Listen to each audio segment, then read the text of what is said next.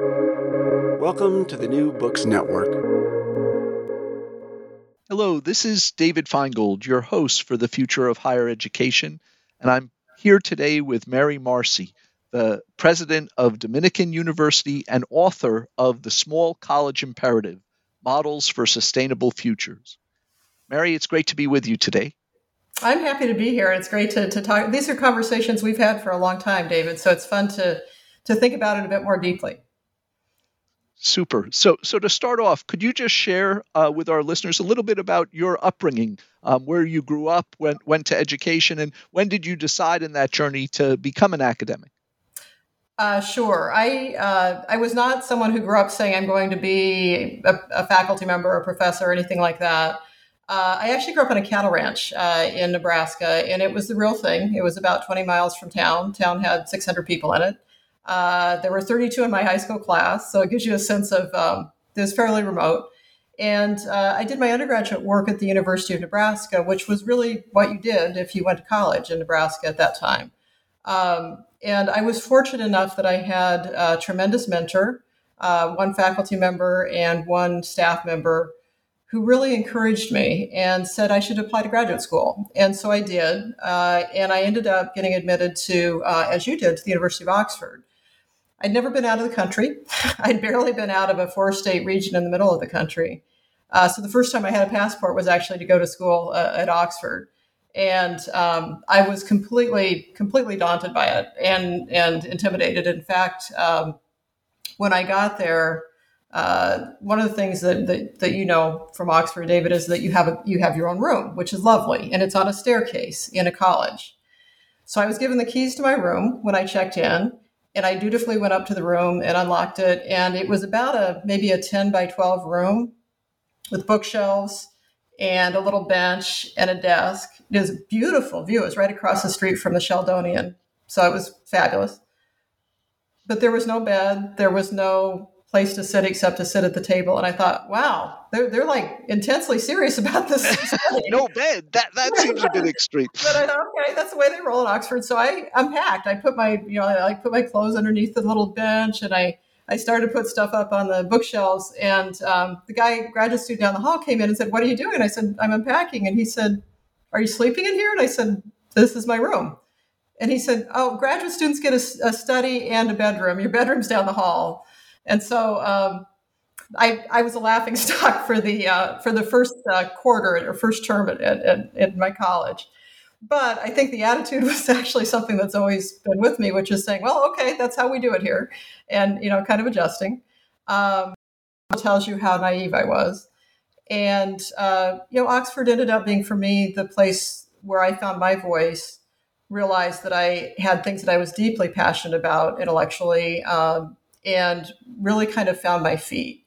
And there are people who do incredibly well in the world where I grew up, that should be running ranches like my brothers are, that should be, tending fields. For me, turns out I was always an academic, and I didn't know it until I had the opportunity. So that's the kind of origin story. And what it meant for me later was saying, higher education is not only the great equalizer, it's the place for people to find what it is that they're meant to contribute and do in the world.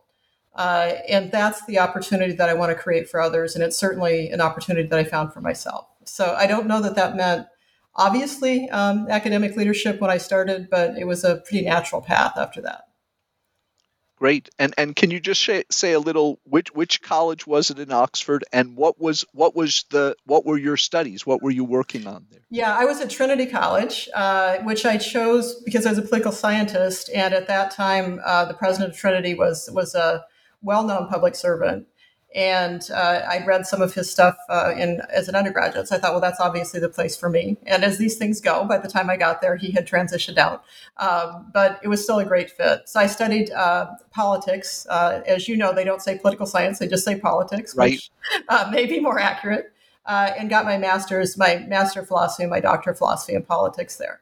And my specialist focus was on women in politics, actually, which was kind of fascinating because Margaret Thatcher was prime minister at the time, and Mary Robinson was president of Ireland, and it was a really interesting time. A good time for women leaders over in the UK. Yeah, absolutely.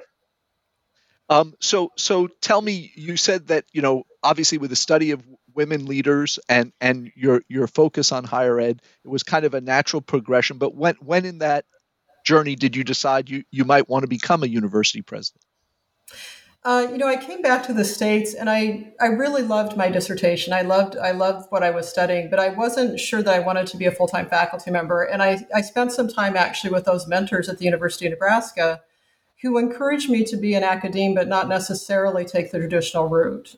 So I started out teaching, but also being a director of government relations, which was a perfect fit for me. So I was a director of government relations at a public university in Washington, and I was teaching classes on women in politics. And from there, I went fairly quickly to be chief of staff to a president and a dean, and then kind of moved up the ranks from there. And when the opportunity at Dominican came up, had you applied for, had you been looking at presidencies before that, or how did that particular one come about that was Yeah, successful? it was a funny kind of process because I had been running the Simons Rock campus of Bard College for 7 years, which was a wonderful fit. It's a great institution. But I was really, it wasn't just the ranch. I was really, felt I had roots in the West, and my then partner, now spouse, does too. And so we wanted to move back West at some point. And of course, you can't orchestrate these things. We thought next 2 or 3 years, the right opening comes up. And of course, this just happened to open up right away.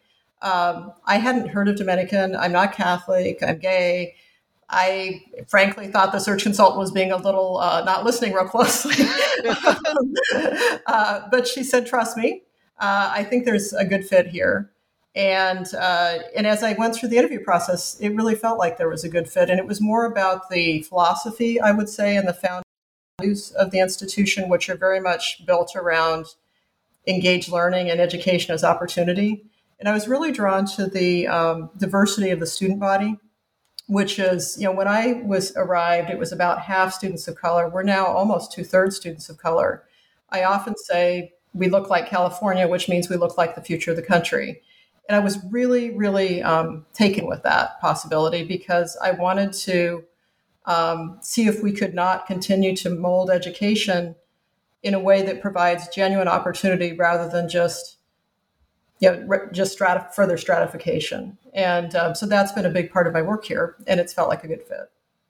Great. Well, I'd like to turn now to your book. The decision to write it, not easy to do on top of any college presidency, but I know that you also had to deal with some major challenges like the fires in California and other issues. So I'm curious, what was it that led you to decide to write the book, and then how were you able to make the time for it on top of your day job?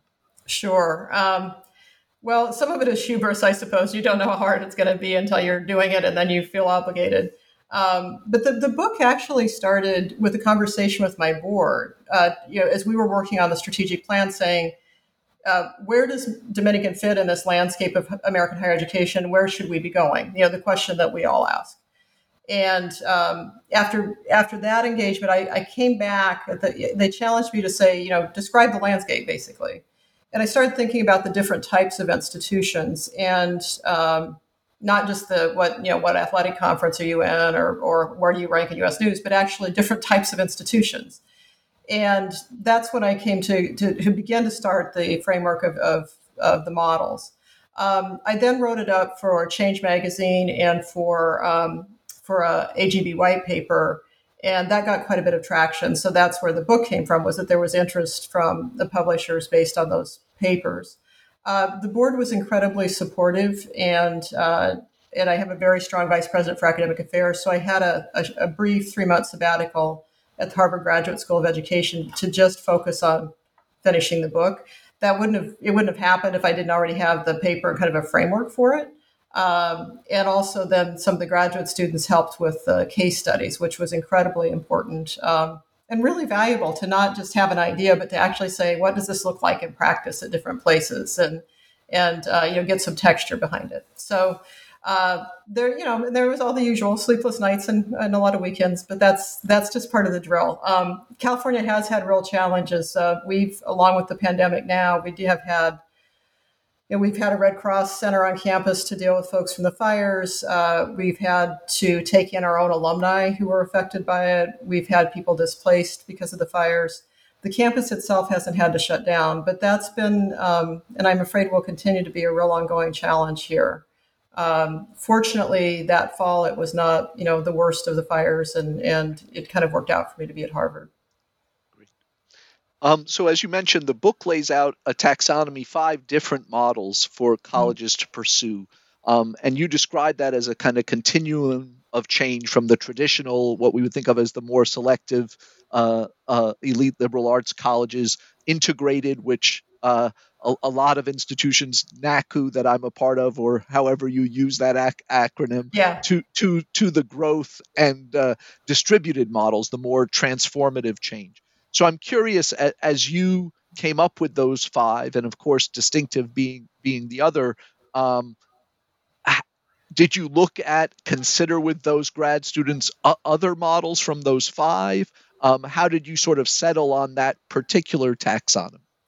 Well, I think of them as not 100% discrete, right? You can have pieces from each one. But what I was trying to do was say, if you read the general media, you read the New York Times or something, you'd think that a liberal arts college is, Williams, Colgate, et cetera. And then there's the Ivy League plus Stanford and Duke. You kind of know the drill, right? And it seemed to me that when I would try and describe the kinds of other institutions with folks that were not kind of inside the bubble, it was hard to do because you keep saying how you're different from them. At the same time, those of us within the bubble, it seemed to me we're often trying a lot of different things, especially as the demographic and economic pressures came to bear. Then sometimes we're even in conflict with each other. So I was trying to create a framework to say, and you're thinking about a strategic direction forward, it has to be less than the purest, there's only one way to do the liberal arts, and it's the way we've been doing it for the last 50 years. But it has to be more than, let's just try a little bit of everything and see what sticks. So how do you create a pathway that has some clarity where you can start to ask questions about mission, you can start to ask questions about student success, about the types of students you have, and about your own strengths. And so it really came from a notion of understanding the complexity of especially smaller colleges, and recognizing that because we're small, none of us can do all of it. And the choice that we make about how we move forward is actually crucial to our own sustainability. Yeah, absolutely. I'm curious, as you thought about the 5, do you think of them as kind of encompassing our whole universe of private, nonprofit institutions?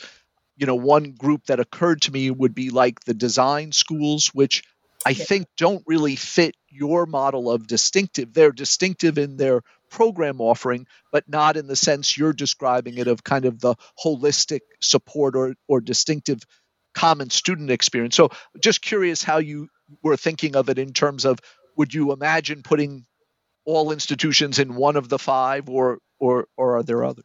Yeah, it's a great question. I've thought about it a lot. I would say that there's a couple of different cuts you could take that I didn't. One is looking at, I was really looking at the student experience rather than, are you an engineering institution, or as you said, a design institution, or so I was kind of agnostic about that. But then I think some of those institutions probably don't fit as naturally within any of these. The other place that I was somewhat agnostic was because I think the institutions have to answer the question is, what kind of students do you have, right? So people could argue we're distinctive. Like the place that I ran, Bard College at Simon's Rock, we take young, really smart people. We're distinctive in our students. But if you look at their core curriculum, their academic curriculum, it's actually not that different from any classic liberal arts college, right? Similarly for HBCUs or women's colleges. So I was agnostic about whether your students are different, because I think that's an institutional question. I think within the broad framework of kind of comprehensive type independent institutions, it's a pretty comprehensive taxonomy. Yeah. I think for those that have specialty areas that are only focused on psychology or something, it probably doesn't Right. encompass them as much. And can you talk a little about what you saw as the key distinctions between the growth model and the distributed model? Is that simply a matter of scale, of how much growth has occurred? Is it a distinction in the approach to growth? You talk about a lot in the distributed of the sort of the hard look at ROI and evaluating new programs. So just trying to think about how when you're trying to decide, well, where does one fit, or how does? Actually, when I was working with the students at Harvard, one of them called the distributed model just all the others on steroids, which I thought was probably a good example. But I think the key distinction is actually that I think it was Utica and Chapman that I used as examples. They still have a very strong place-based campus, and so their extension beyond that, it's more of a hub and spoke kind of model. And in the distributed model, even though University of Southern New Hampshire, or SNU, Southern New Hampshire University, has Southern New Hampshire in its name, I would say that they are more virtual, online, and everywhere, and less based specifically in Southern New Hampshire as a campus. So I would not describe them so much as a hub and spoke model. And I think that's the primary distinction. And of course, then you start moving between modalities of educational delivery to online versus in person, and so on. And when I was, reading it and trying to think about it relative to Chatham, one of my challenges, and we're a somewhat unusual institution, but I saw elements of integrated, distinctive growth and distributed all in what we do. And I was trying to think about it. Does that mean we're not prioritizing anything, or is there an ability to think about these not so much as I have to do mostly one or the other, but it seems to me what you particularly emphasize in distinctive, being student centered and offering a really distinctive experience, if you can integrate that into both grad and undergrad and then take it into new modalities, that could have elements of all of those ones you're describing. And so just trying to think about how you think about those, and how you went about it when thinking about Dominican and some of what you were doing. Sure. Yeah, I do think that the distinctive program is the one. It's interesting. It's the one that's the most attractive to people, those of us who are, kind of leading institutions, because we all think we're distinctive, for starters. Right. And secondly, it's like, it's cool, right? What are we going to be known for, beyond... no one wants to be the reverse of distinctive, right? Right. Yeah. And, but at the same time, I think it may be the most powerful because it's about the student. It says the student experience comes first. And it's not just we do some interesting things or we offer things, but we're going to make sure that every student has whatever it is, right? So for Agnes Scott, it's the summit experience around women's leadership and internationalization. For Dominican, it's the Dominican experience around integrated learning and capstone experiences and coaching. But what's interesting is it's the only space where Dominican's certainly not a traditional liberal arts college and hasn't been for a number of years, right? We added health sciences, we added a business school. We're actually arguably much more in the NACU space. Right. You were already, without having joined NACU, right? You were already in the integrated space when you went to distinctive. Exactly right. Yeah. Whereas Agnes Scott and Furman are very much in the classic liberal arts space. We continue to add new programs. We started a business analytics program last year, like a lot of places have. We're expanding our nursing program to be more online next year. We need to do those things. What the distinctive program space allows us to do is say, we're not going to do anything new where we can't deliver these experiences for students, graduate or undergraduate, on-site or beyond. And I think that's what is crucial about it. I think the tension for institutions often is when that notion of the liberal arts comes in conflict with, we're adding so many graduate professional programs, do liberal arts even exist anymore? Are they just here as service courses? Can we even call ourselves a liberal? So I was trying to get away from those, what I think of as almost false dichotomies, and away from the conflict between programs, which often happens, and say, if it's about what students are learning and the student experience, you can be somewhat agnostic then about the academic programs themselves. So I'd love to turn now. Obviously, you wrote the book near the end of your tenure at Dominican, but in thinking about when you first started there and you went about planning and developing your approach, what was your diagnosis of what you were coming into? What were the biggest challenges you were facing, and how did you go about sort of developing the plan to move forward? Sure. So one of the things I mentioned that I was drawn by the student profile, but I was also drawn by the fact that there was a strategic plan. It wasn't quite cooked. It had like 36 priorities or something crazy, but so it was more just the beginning of the wish list. But there were a bunch of pieces in there that came directly from the research on high impact practices, and the faculty had put them there. So we had a faculty who was thinking about these things collectively, not only out of their discipline. So that's where the conversation started. I walked away from the 36 different priorities and said, okay, what is institution wide and focused on student learning? And we ended up with 4, which was great. We could do 4, right? And so that's where we started. And then the conversation ended up being quite fun because what we did, and I admit that I stole this directly from the way the TICO Foundation used to do some of their granting. We had listenings, presidential listenings. So I would have a group of about 20 or 30 mixture of faculty and staff over to the House. They would read something about high impact practices that we were considering in advance. One of the faculty members and one of the staff members would lead the discussion, and it was a presidential listening. So the key, always hard for a president, was that I listened. I didn't say a whole lot, but we captured the conversation and summarized it. And out of that then came the Dominican experience. So it was very much owned by the faculty and staff talking about what they felt they could do well and what they were learning from reading the research on high impact practices and what matters to students like ours. Great. And, one of the challenges, I think, in terms of thinking about how you build the cohesive plan where what you're focusing on is this distinctive experience that you want all students to have. And yet, as with any plan, you need to have different buckets, things. How did you go about thinking about the integration of the elements that would make up the Dominican experience? And, were there others that, were sort of high on the list, but you ended up saying, these are not going to make the cut because obviously there are more high impact practices than that. And so I'm just curious how you sort of through the planning process got the coherence around these 4.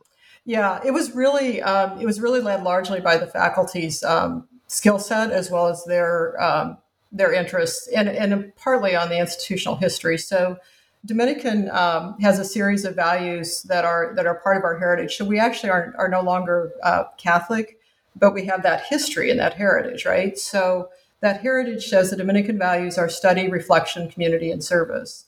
So part of the conversation early on was of these high impact practices, what capture those values and kind of carry them forward educationally. The other was being realistic about who our students are and what we could really offer in a kind of broad-based way. So one of the things I learned from talking to the folks at Agnes Scott, for example, is that they were really able to focus on internationalization as a cornerstone of their distinctive experience. Didn't really make sense for our students because so many of our students are first generation, right? So many of them are Pell eligible. It's not that they couldn't have an international experience, but it would not necessarily be something that would draw them to our institution because it would be outside of their understanding what they're going to do in college. It would also be a push against things like our nursing, health sciences programs that are so rigid. It's hard to build that in. So it became a conversation about what could we do genuinely well. We would have loved to put internationalization in there, of course, but it didn't make sense for our institution. There were a few others in that high impact space that we felt like we couldn't do as effectively. We did have lots of discussions about how do we focus this. One of the really labor-intensive pieces that you did settle on is the notion of integrated coaching. I'm curious, given that, not that Agnes Scott is extremely wealthy, but obviously they and Furman came to this with much deeper endowments Yes. than you had when you joined Dominican, to free up the resources to do that and to implement that model. How did you go about saying this is where we're really wanting to invest a significant part of our resources? Sure. I mean, a lot of it was reallocation and also kind of layering it in. So rather than saying you're going to have a personal integrative coach full time, et cetera, we have a lot of people that are integrative coaches that do it a quarter time, third time. There's also peer mentors. There are also alumni who serve as the connection for postgraduates. So the integrative coach ends up coordinating a number of touches for that student rather than needing to be the be all on the end all. And they coordinate the faculty advising and so on as well. So their job is to know the universe for that student and be able to point the direction. But it's not, we do have some people who are full-time integrative coaches, and we have, a small team there. But the more common is someone who, our assistant women's basketball coach is, an integrative coach for a group of students. And Wow. yeah, she had to have some serious training to do that. It's not just a volunteer job. We definitely train folks to do it. But there's a lot of people who can do it well when it's not seen only as academic advising. So we've built it into the kind of fabric of a lot of people's tasks here. And that sort of, put it in someone's portfolio. About how many students is a coach like that covering? Somebody who's full-time covers I think, about 30 now. But somebody who's not full-time, may carry a lighter load. But the key, we think, is to help them try and carry it all the way through that student's experience or time at Dominican. So the continuity is as important as anything. Right. So it may be hard to disentangle with the integrated approach that you had, but the impact you had on retention was really dramatic, right? Yeah. And graduation rates from not a great place when you got there, right? In terms of where you were to really dramatically improving that in a relatively short period of time. What do you think were the biggest factors that enabled that? I think there were probably two or three. And, I talked about what drew me to the place.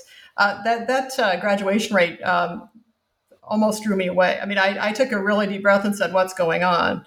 And if I felt like there was something fundamentally that couldn't be addressed or that people didn't care about students, I wouldn't have tried it. I wouldn't have been here. But where Dominican was when I arrived was we'd been in a growth space. And this is probably also part of why I started thinking about the different groups in the book. We were constantly adding new programs, constantly, acquiring programs from other places, trying something new here and there. So expansion, but it wasn't necessarily working financially. And it wasn't, so to expand. We needed to get to critical mass. That was good. But in the process, we lacked focus. So part of my job was to say, we've got the critical mass, but how do we make meaning out of that? A big part of the graduation rates was simply that students didn't always know why they were here. And there was a lot of churn because we weren't building in kind of meaningful experiences up front.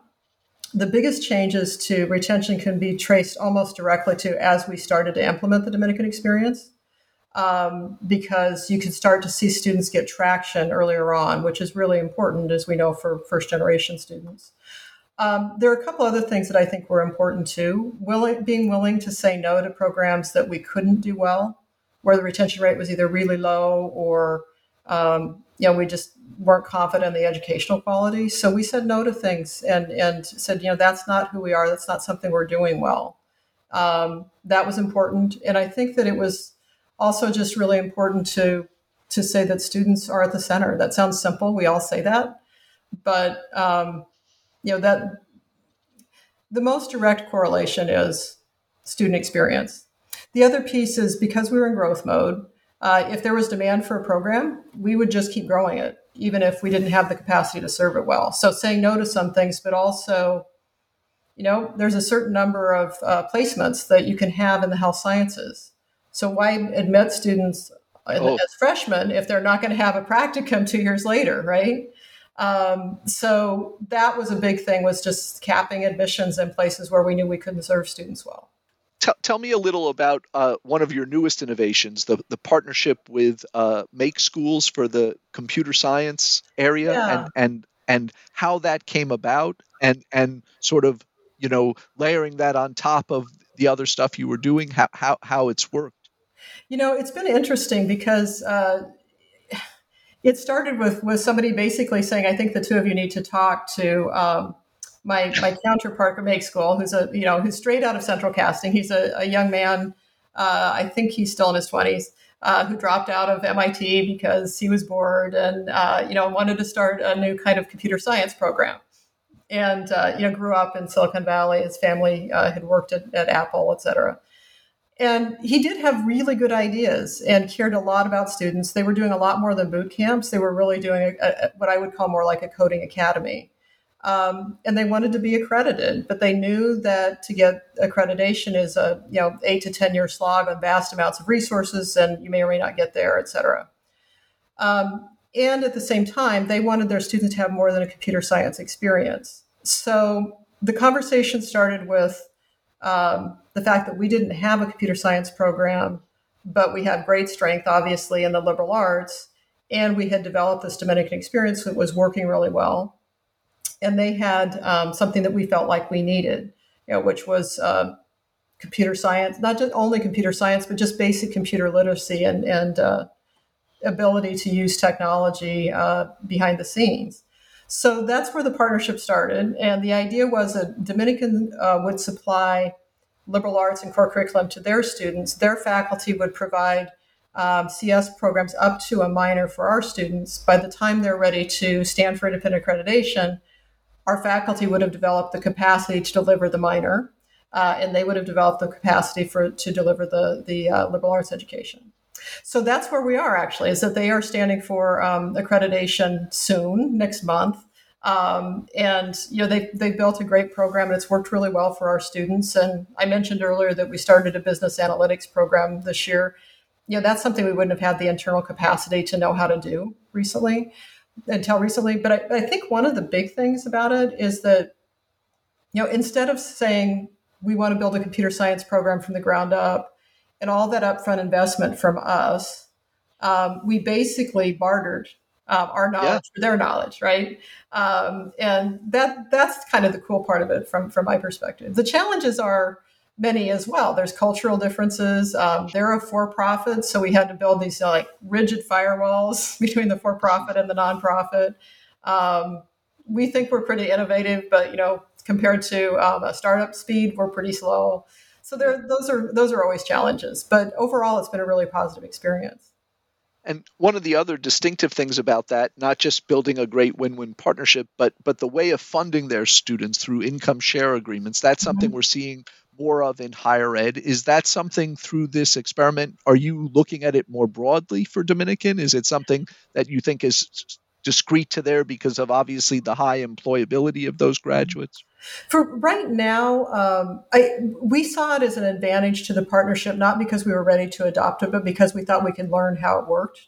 And so that's what we're doing right now. We're looking at, what's the default rate? Is there a difference in graduation and student success rates for students on income share versus a more traditional model? So we haven't adopted it internally ourselves, but they're very willing to share data, and we're learning a lot from their experience. And so it's kind of, being able to have a stake in the ground without having skin in the game, if that makes sense, as we watch to see how that works. Great. So if you looking back on your tenure there, what are you most proud of in terms of your accomplishments? What you've done? That's always a hard question, because I think I can also tell you, the list of things that didn't go perfectly, right? But I would say two things. One is, and we've talked about both of them. So one is kind of helping Dominican realize the power of what we were doing and kind of placing it in that broader higher education context. Like any small campus, there's a tendency for us to be kind of insular, and the kind of traditional measures that the general press uses, like U.S. News and something, is not particularly meaningful for us. So being able to say, this is what we don't have to do everything. We just need to do this one thing that we care about really well. And giving the institution some sense of confidence and pride in that has been really meaningful. The related piece is the one thing I feel like we've gotten right is student success. I mean, we went from 48% students of color to over 60% students of color, and our graduation rates went way up at the same time. And that doesn't happen a whole lot. And so that I've got to believe we made a difference in those students' lives, and that feels really good. Yeah. Well, congratulations on that. As you say, it's rare to be able to move both of those as well as you have in as short a period of time. Yeah, I'm curious, as you look back on what enabled you to be successful in this role. What do you think were the key prior experiences or learnings, things that helped you to succeed in the role of university president? Yeah, I told the story about when I arrived at Oxford. It's like, okay, well, if you sleep on the bench and I think I don't try to make things different than they are. I'm fairly good at looking at reality and then saying, how do we work with that? And I think so. There's a certain amount of practical perseverance that goes with the job, rather than trying to pretend that we're something that we're not. So I think that helped. I think perseverance per se helped. Growing up on a cattle ranch is not get in my understanding of the world, and I still remember as a kid. I was probably like 12 or 14. I wasn't tiny, but we worked the cattle by horseback mostly, and it was before, the Weather Channel was ubiquitous, and we knew a storm was coming in, but we didn't get out there. And so we needed to bring the cows and calves in. It was calving season into the barns so that they would be protected. And basically we started a little bit late. So the wind had come up, it was snowing, and of course it was blowing right in their faces. So they didn't want to move towards the barns, even though that was safety, right? And I just remember being so cold and having trouble getting my horse even facing the right direction, is that I was ready to give up. And my dad came over to me and he said, look, this is painful. You're uncomfortable, but it's life and death for them. Literally. They're going in the barn. and eventually they did. I don't remember the rest of it, but I still remember that moment about sometimes you just have to get things done. So I think I have a lot of perseverance. And like almost everybody, I've been really fortunate. I'm glad that I have some skills that are useful, but I'm not sanguine that these are, I was like, this would necessarily happen this way if I hadn't had the kind of teams and so on around me. And I've had a really strong cabinet. I've got a great board. It took us a while to get there in a couple of those cases, but we do have those pieces in place. And I've had really good mentors along the way. I had a wonderful graduate advisor. So I feel really fortunate, actually. And hopefully, what I gleaned from them has informed what I do.